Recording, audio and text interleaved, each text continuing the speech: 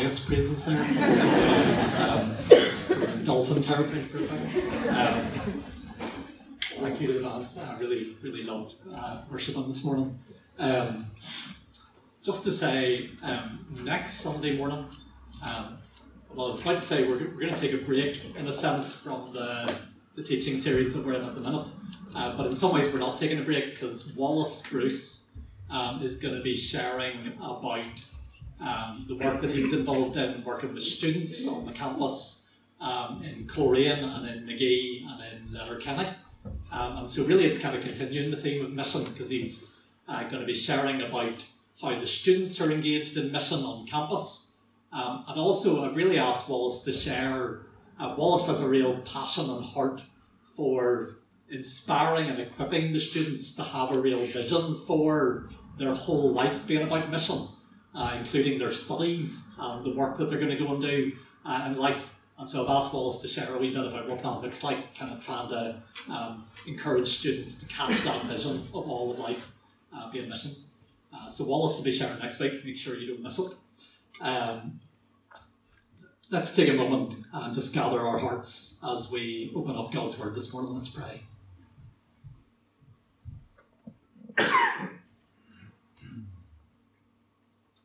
Father, you know that whenever we open up your Word, there are often many things that can distract us and take our minds and hearts away from the things that you want to say to us. And so we want to take a moment and just say to you, Lord, that we are listening. And we want to ask that the seed of your word would find good soil in our hearts, that it wouldn't be snatched away by the enemy, that it wouldn't fall on thin or shallow soil, it wouldn't get choked out by the distractions of life. But we want to pray that it would go deep into the soil of our hearts, and that it would bear good fruit, that it would make a difference to the people that we are and the way that we live. So Father, help us this morning by your Spirit to hear what you want to say to us through your word, to take it into the depths of our hearts. And we pray in the name of Jesus. Amen. So I'm going to jump right in. Last week we were thinking about this question. We're kind of on a bit of an overview of what the Bible says about mission from beginning to end. Last week we were thinking about the mission of Jesus. What was the mission of Jesus? And we thought about that in a few different ways. But this week we want to jump into this question. What is the mission of the church? We began in the garden thinking about our mission. We went on to Abraham. We've gone on to Jesus. But now we're landing with us as the church. What is the mission of the church? And I wonder, even in your own mind, as I put the question up, how would you begin to answer that question? What is our mission as the church in general? What is our mission as Mount Sandal Christian Fellowship in this neighbourhood at this moment in history? What is the mission of the church? We're going to read a really famous passage, and we're going to be focusing on a very famous verse this morning. So we're going to read the beginning of the book of Acts, right down to verse 8, and verse 8 is what we're going to focus on. So Acts chapter 1, you can follow on the screen behind me, and reading from the beginning. It says this. This is Luke writing. Many of you will know Luke wrote the Gospel of Luke, and so Acts is really kind of the second volume of a two-part work. He addresses the book of Acts to someone called Theophilus. We don't know if that was a real person or if that was a nickname. Theophilus means lover of God. It's kind of a beautiful name, so it may have been a specific individual, or it may have been addressed to those who love God. But let's read from the beginning of Acts. Luke writes, "In my former book, Theophilus, I wrote about all that Jesus began to do and to teach until the day he was taken up to heaven, after giving instructions through the Holy Spirit to the apostles he had chosen. After his suffering, he presented himself to them and gave many convincing proofs that he was alive. He appeared to them over a period of 40 days and spoke about the kingdom of God. On one occasion, while he was eating with them, he gave them this command: "Do not leave Jerusalem, but wait for the gift my Father promised, which you've heard me speak about.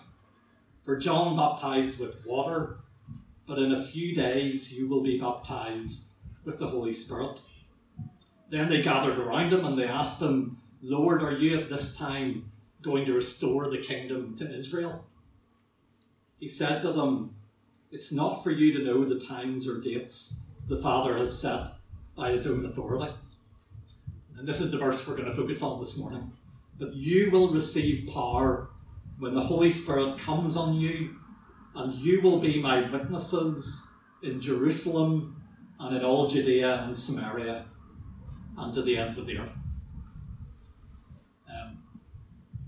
The book of Acts tells the story of the birth of the church, and then it spread from Jerusalem to the ends of the earth.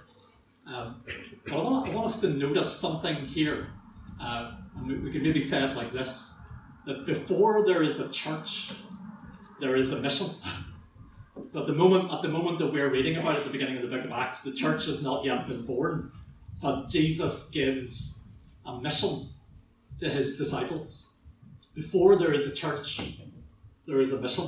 Often we think of there first being a church, and then we ask, well, what is the mission of the church? And we think of mission as being one of many things that the church does. So the church might have a mission coordinator like Ricky Linton, and we might have a mission committee or a mission department or mission stuff that we do.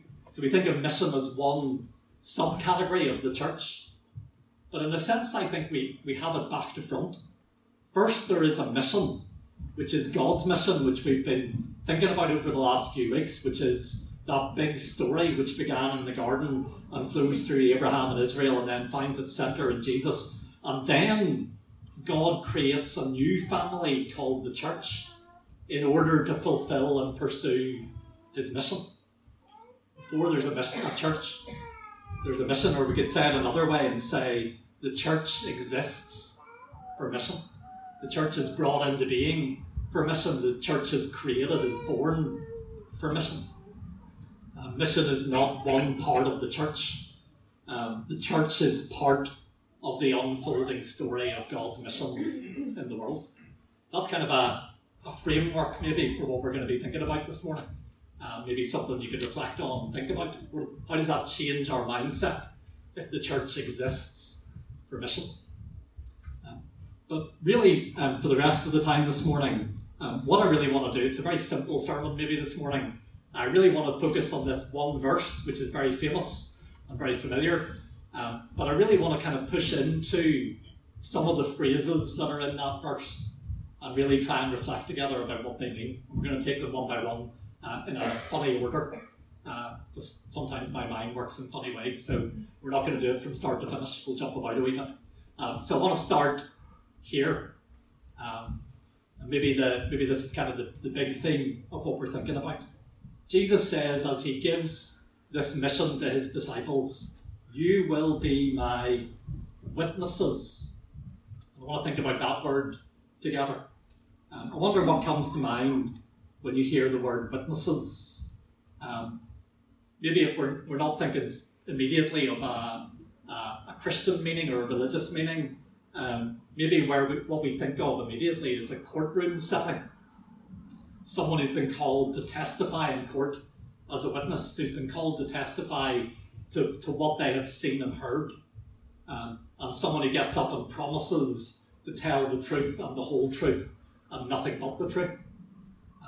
I've had to do it once in my life and I found it pretty scary in that moment to be asked to get up and tell the truth. And your voice shakes a little bit and your knees wobble a little bit as you do it. Don't know if any of you have done it. But maybe what I want to notice immediately is there is an unavoidable verbal element to being a witness. Whenever I was a witness in court, I couldn't just kind of stand there and hope that people would get the idea from my posture or my attitude or my demeanour or the way I walked up to the place where you give your testimony. I had to actually open my mouth and speak. And so it is with the mission of the church. We can't just hope that people are going to catch faith from us like a virus, just by watching us and living alongside us. We have to open our mouths and speak. We have to share good news about Jesus. And so it says in the book of Romans, chapter 10, verse 17, faith comes by hearing, and especially hearing the word of Christ, the message of Jesus. That's how faith comes about. So there's an unavoidable verbal element. Even if our voice shakes, even if our knees wobble, there's a verbal element to speaking the message of Jesus. And yet also, and this is a theme we've been exploring a lot in this series, being a witness also involves more than just our words. If what we say as a witness is going to be credible and believable, it matters how we live the rest of the time. I often reflect on the fact Jesus didn't say, you will do some witnessing, which would make it sound like an occasional activity. Like, I'm going to go on a Friday night and do some witnessing. I'm going to go for 1 week every summer and do some witnessing. He said, you will be my witnesses. This is an identity. This is about who we are 24/7. This is about who we are as people. This is about our way of life. It has an unavoidable verbal element, but it involves the whole of our human life and everyday behaviour and existence. So what does that mean? It means when you invite your colleague to Alpha, or you share a verse with them that you've been enjoying, or you offer to pray for them, you are being a witness. But also, whenever you are doing your work well or badly, diligently or in a sloppy manner, when you join in or not with the banter and the gossip in the staff canteen, whenever you're on the football pitch and you react however you react, whenever you're driving and you react however you react to other drivers, when you're at the school gate with other parents, when you're doing the shopping, when you're going on holiday, when you're dealing especially with that person you find annoying or strange or offensive, or the person who ridicules your faith, when you're responding to the homeless person on the street, when you respond to someone who disagrees with you on Twitter, when you engage with the person serving you at the checkout in Tesco's, whenever you're with your wife or your husband or your children, because although we think of family life as being behind closed doors, it's also visible to the world.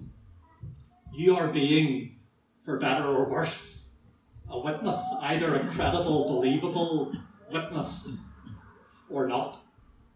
All of our life, all of our way of walking, all of our way of living is involved in being a witness. Now maybe that sounds a wee bit scary. Let me say something really important. To be a good witness doesn't mean to be perfect. And that's really important to say, because if we think it does mean being perfect, we do one of two things. We either give up and go, I'm a terrible Christian, I can never be a good witness, I'm just going to keep my head down. Or maybe even more commonly, we pretend. Because we think being a good witness means being perfect, we hide all of our flaws and we fake it.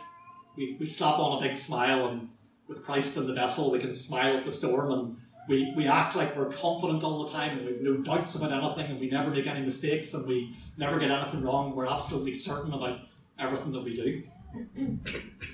Can I say something kind of bluntly for all of us? You can't witness to the truth of the gospel by lying, right? Because all of that is a bit of a bluff and a lie. We're not trying to persuade people to believe in us. So what we need to show to our neighbour, to our colleague, to our friend, what do we need to show? Not someone who's perfect, but an ordinary, flawed, messy human being who has met Jesus. And what does that mean? It means we have been forgiven, what Colin was sharing with us earlier on. And so we don't need to hide our flaws and failures because our sin has been dealt with. Our sin is not deadly. And we are also someone who is being transformed to become more like Jesus. So we are a work in progress and we have a long way to go. And that is what we are trying to show to the world. That's very different to being the finished article or being perfect. We are committed to that journey. Paul, writing to the Corinthians, says we have this treasure in jars of clay in order to show that this amazing power, this all-surpassing power, is from God and not from us. So as people look at us, they can see the clay, they can see that we are flawed and fallible and human like them, but they also see there is something else going on that is remarkable, because the grace of God is at work in our life, and we have been forgiven, and we're being changed, and we're on our way. That is what we are trying to show and share with our neighbour. And I guess as I reflect on it, I often come back to this. When you ask people what is the number one reason why people walk away from the church, and often walk away sad, and I know there's lots of reasons, and I think the number one reason they give is because Christians are hypocrites, because they say one thing and do another, because they're one person in church and a different person in the work canteen, because they're one person in private and another person in public. And it's the number one reason why people get disillusioned and they walk away. If that is true, what is the number one thing that is going to change people's hearts and minds? It's whenever they get to share life up close with Christians who are the real deal.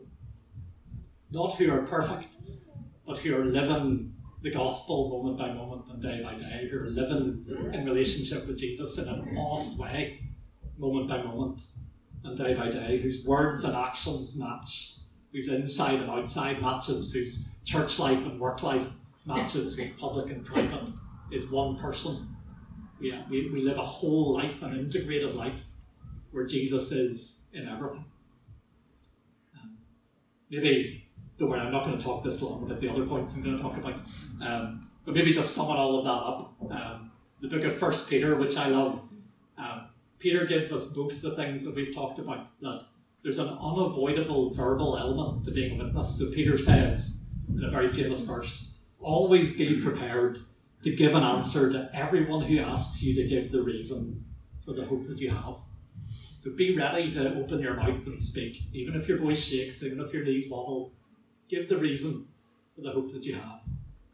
But earlier in the book, Peter also says this. He says, live such good lives among the pagans, that although they accuse you of doing wrong, although they want to find fault, they may see your good deeds and glorify God on the day he visits us. You see how the whole of life surrounds and underlies the verbal bearing witness to the message of Jesus. So that's the first thing. You're to be my witnesses.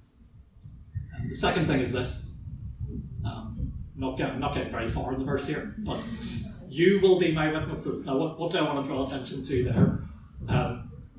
When we're reading our Bible, there's a big danger when you're reading the Bible in English, because unlike a lot of other languages, we only have one word for you, for the singular and the plural.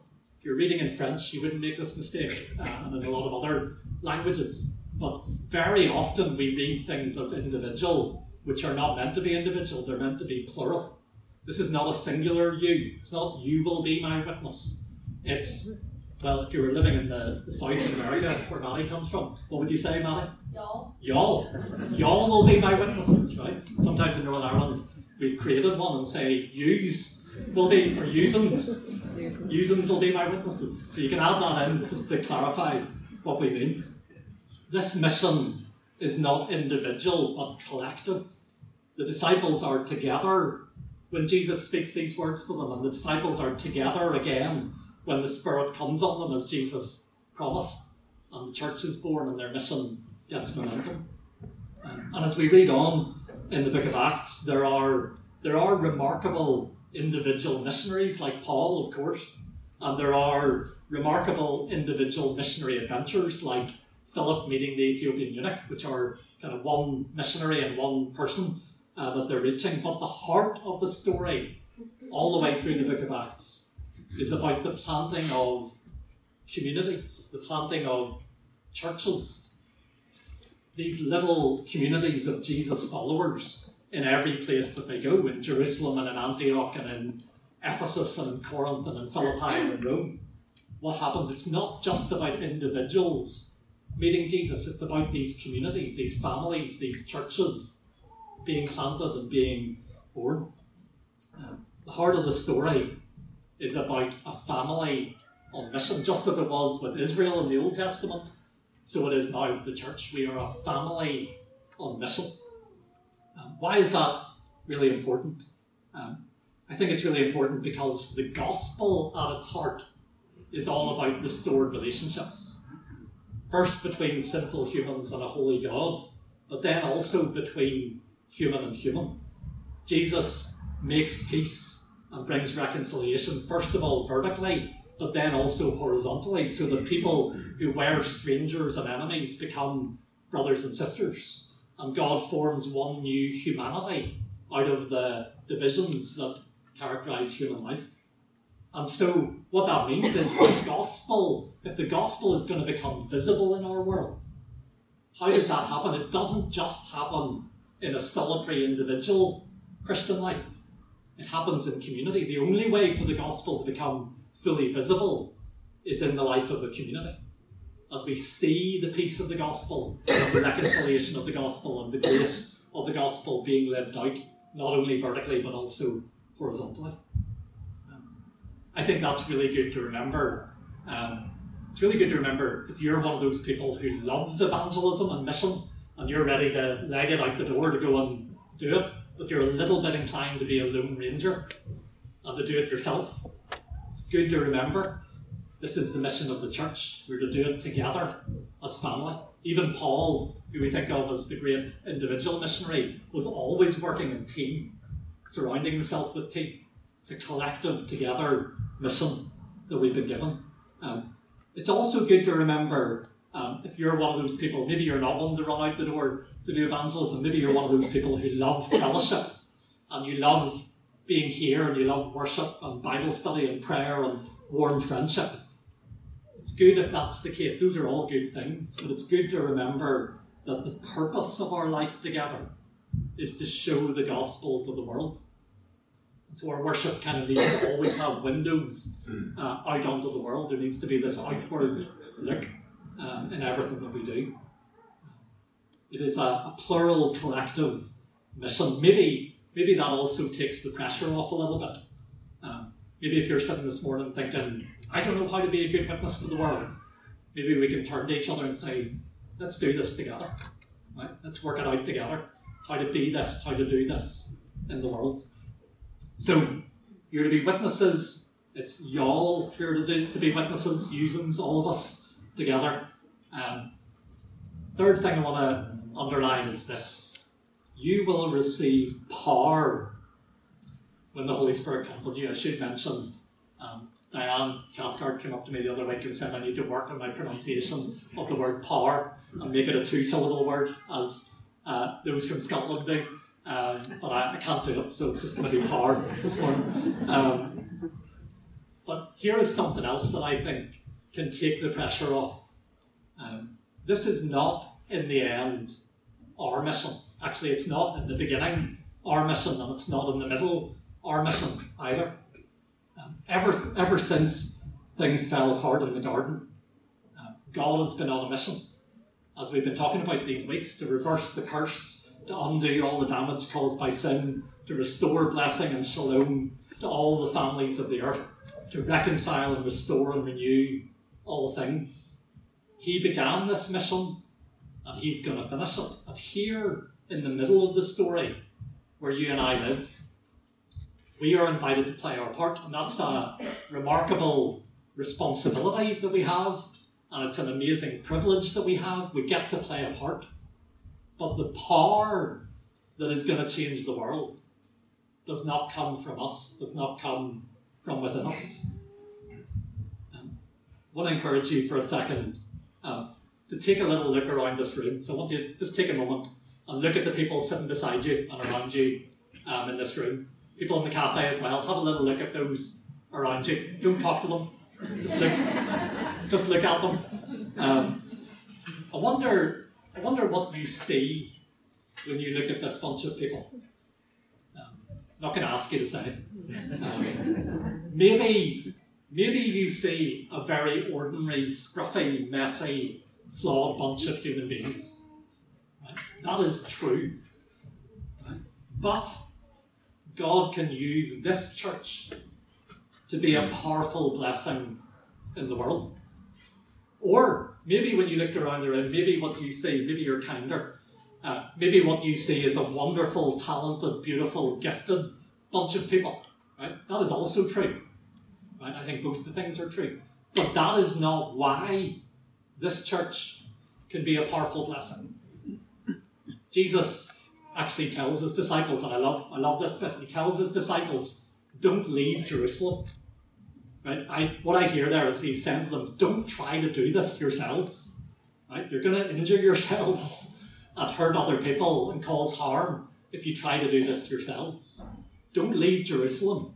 Wait until you receive power from above. And then go. And you will be a powerful blessing to the world.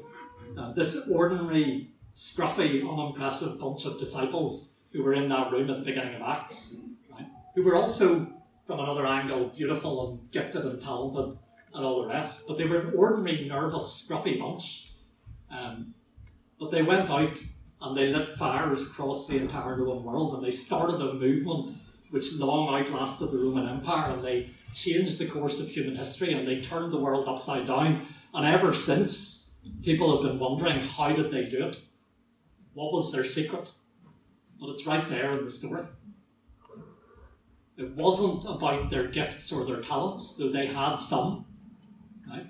It wasn't about their missionary strategy or method, though there's some evidence that they had some strategy in the way that they went to the kind of centres of commerce and travel and all the rest. But that wasn't why they turned the world upside down. They were a small bunch of ordinary, nervous disciples, and they waited for the Spirit, and the Spirit fell on them, and they moved out, and the world was changed. That is what the story tells us. And so, if we want to be effective in mission, if you want to be effective in mission, this is the one thing necessary. To come in our weakness and ask for God to send his power. To wait and then to go.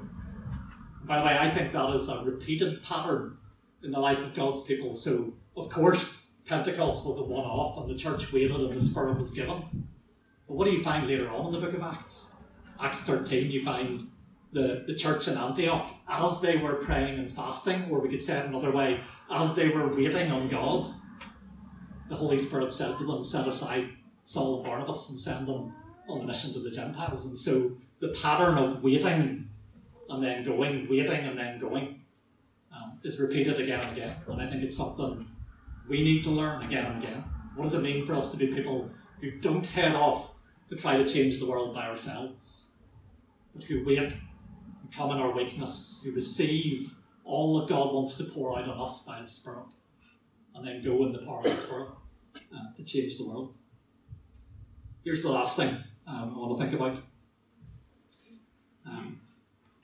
This is going to happen where? In Jerusalem, in Judea, in Samaria, and to the ends of the earth. So maybe I want to say, when the Spirit comes on ordinary, nervous disciples with shaky voices and wobbly knees, he moves us. And whenever I say that, I don't mean primarily he moves us emotionally. Sometimes that's what we think about with the Spirit, about getting the quiver in our liver and a little goosebumps. You know, that's not what I mean. Mainly, that can happen. When the Spirit comes on disciples, he moves us out into the world. He doesn't allow us to stay in the place of comfort and safety. And so there's a real sense, I think, in the beginning of the book of Acts, that the disciples can't stay in the upper room. They are propelled out into the city and then into the world. And each place on that list is a little bit less comfortable than the one before. Right? So maybe they'd rather stay in the upper room, but no, they have to go out into the city of Jerusalem. And then they're not just to stay in the city, but they're to go out into the countryside, which is scary, all the country people. And they're to go into Judea. But that's still their homeland, that's their own people. Then they're to go to Samaria. And Samaria is the enemy. Samaria is those people who are not like us, whose flags are different, whose religion is different, whose politics is different. And that's where the gospel is to take. And then it just blows the lid off and says, to the ends of the earth. I kind of often think it could have gone a bit more gradually than that, but it's just, actually, this is going to go everywhere. The scariest, hairiest, wildest places you can imagine. Mission means movement.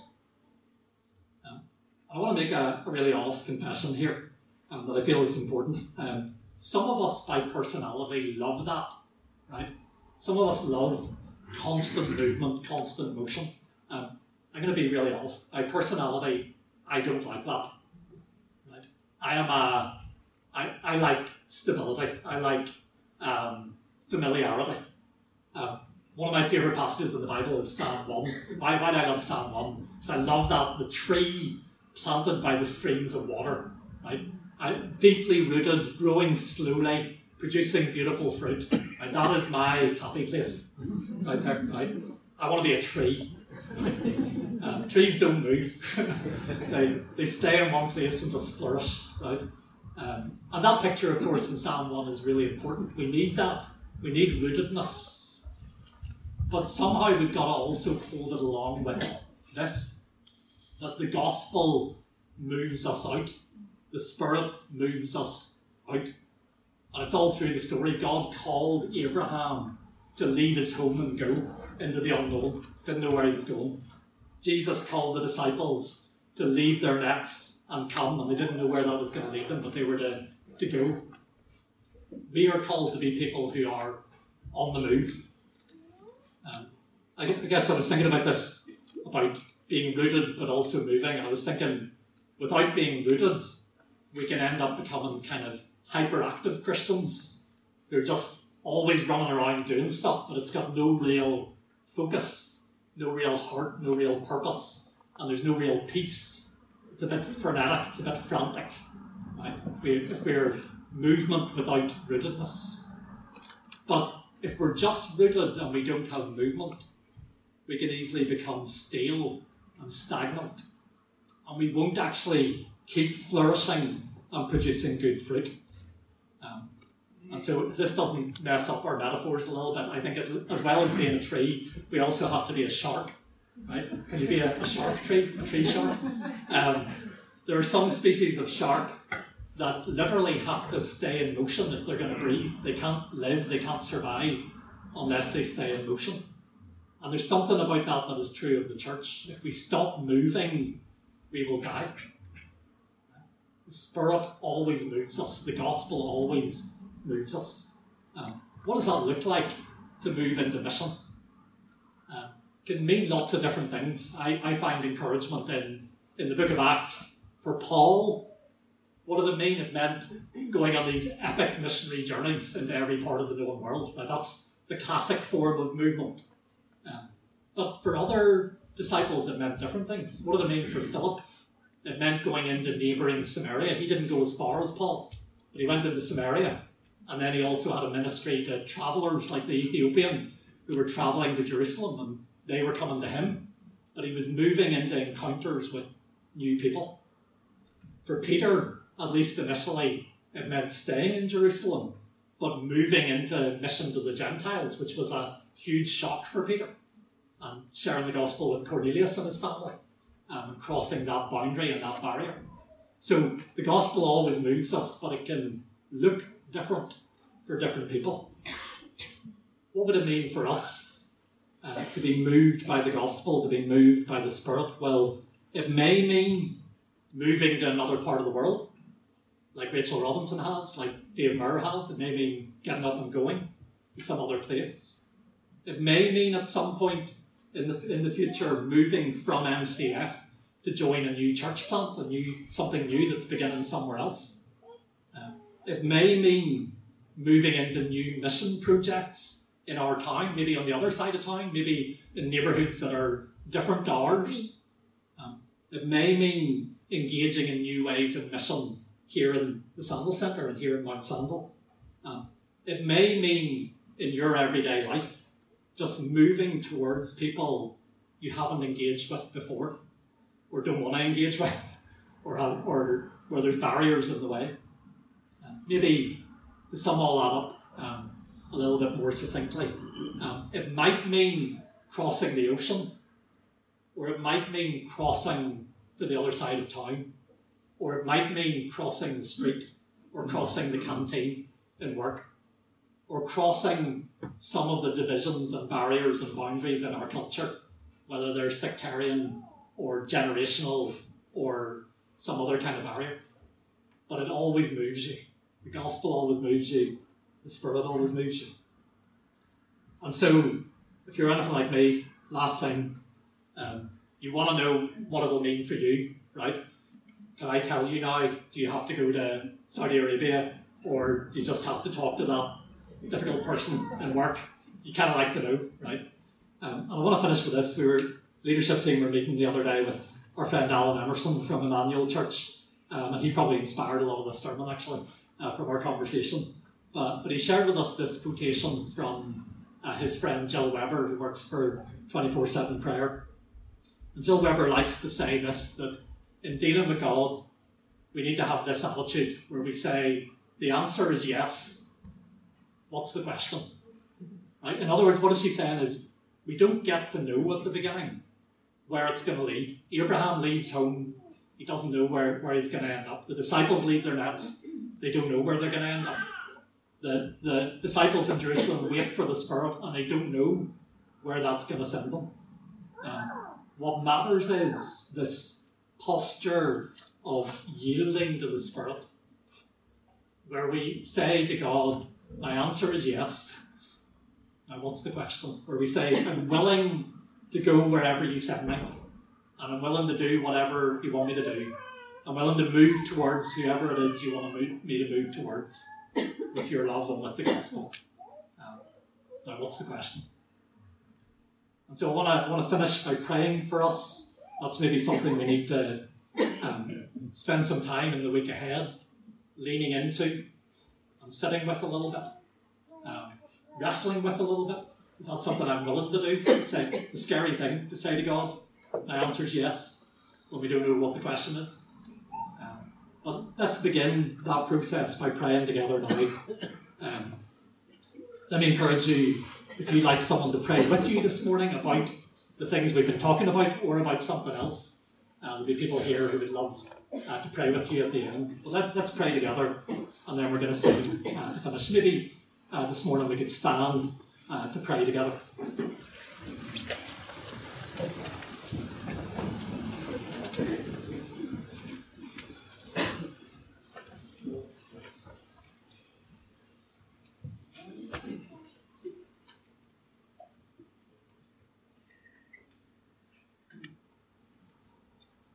Father, I want to thank you that you know our hearts so well.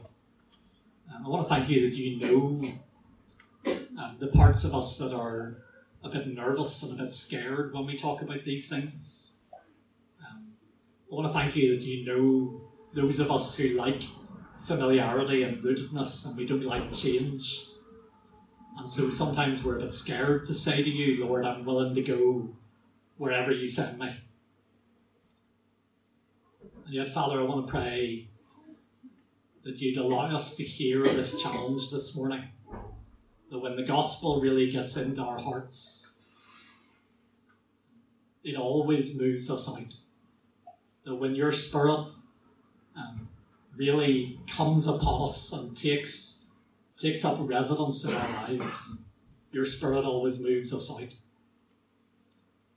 Father, I want to thank you that we don't need to be afraid of saying yes to you, that although it can mean discomfort, and although it can mean risk, and although there can be a cost, it is always worth it, because it is life with you, and it always leads to fruitfulness, and it always leads to blessing, and it always leads to flourishing, and it always leads to abundance of life, and it always leads to joy. And so, Father, even just in this moment of quiet, I want to pray that you would search our hearts.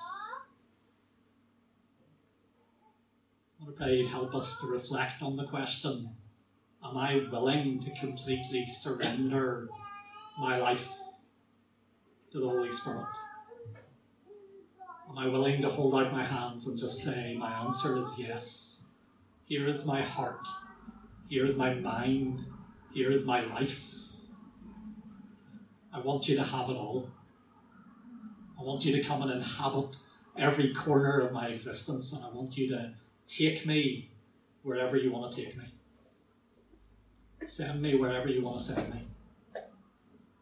Move me towards the people that you want me to bless in your name and share good news with.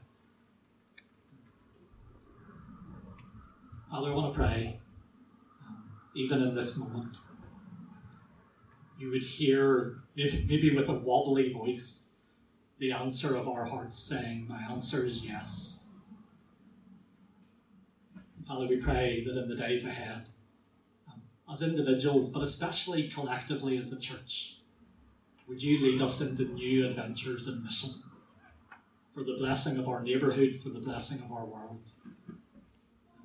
Give us a willing spirit. We pray in the name of Jesus, our King. Amen.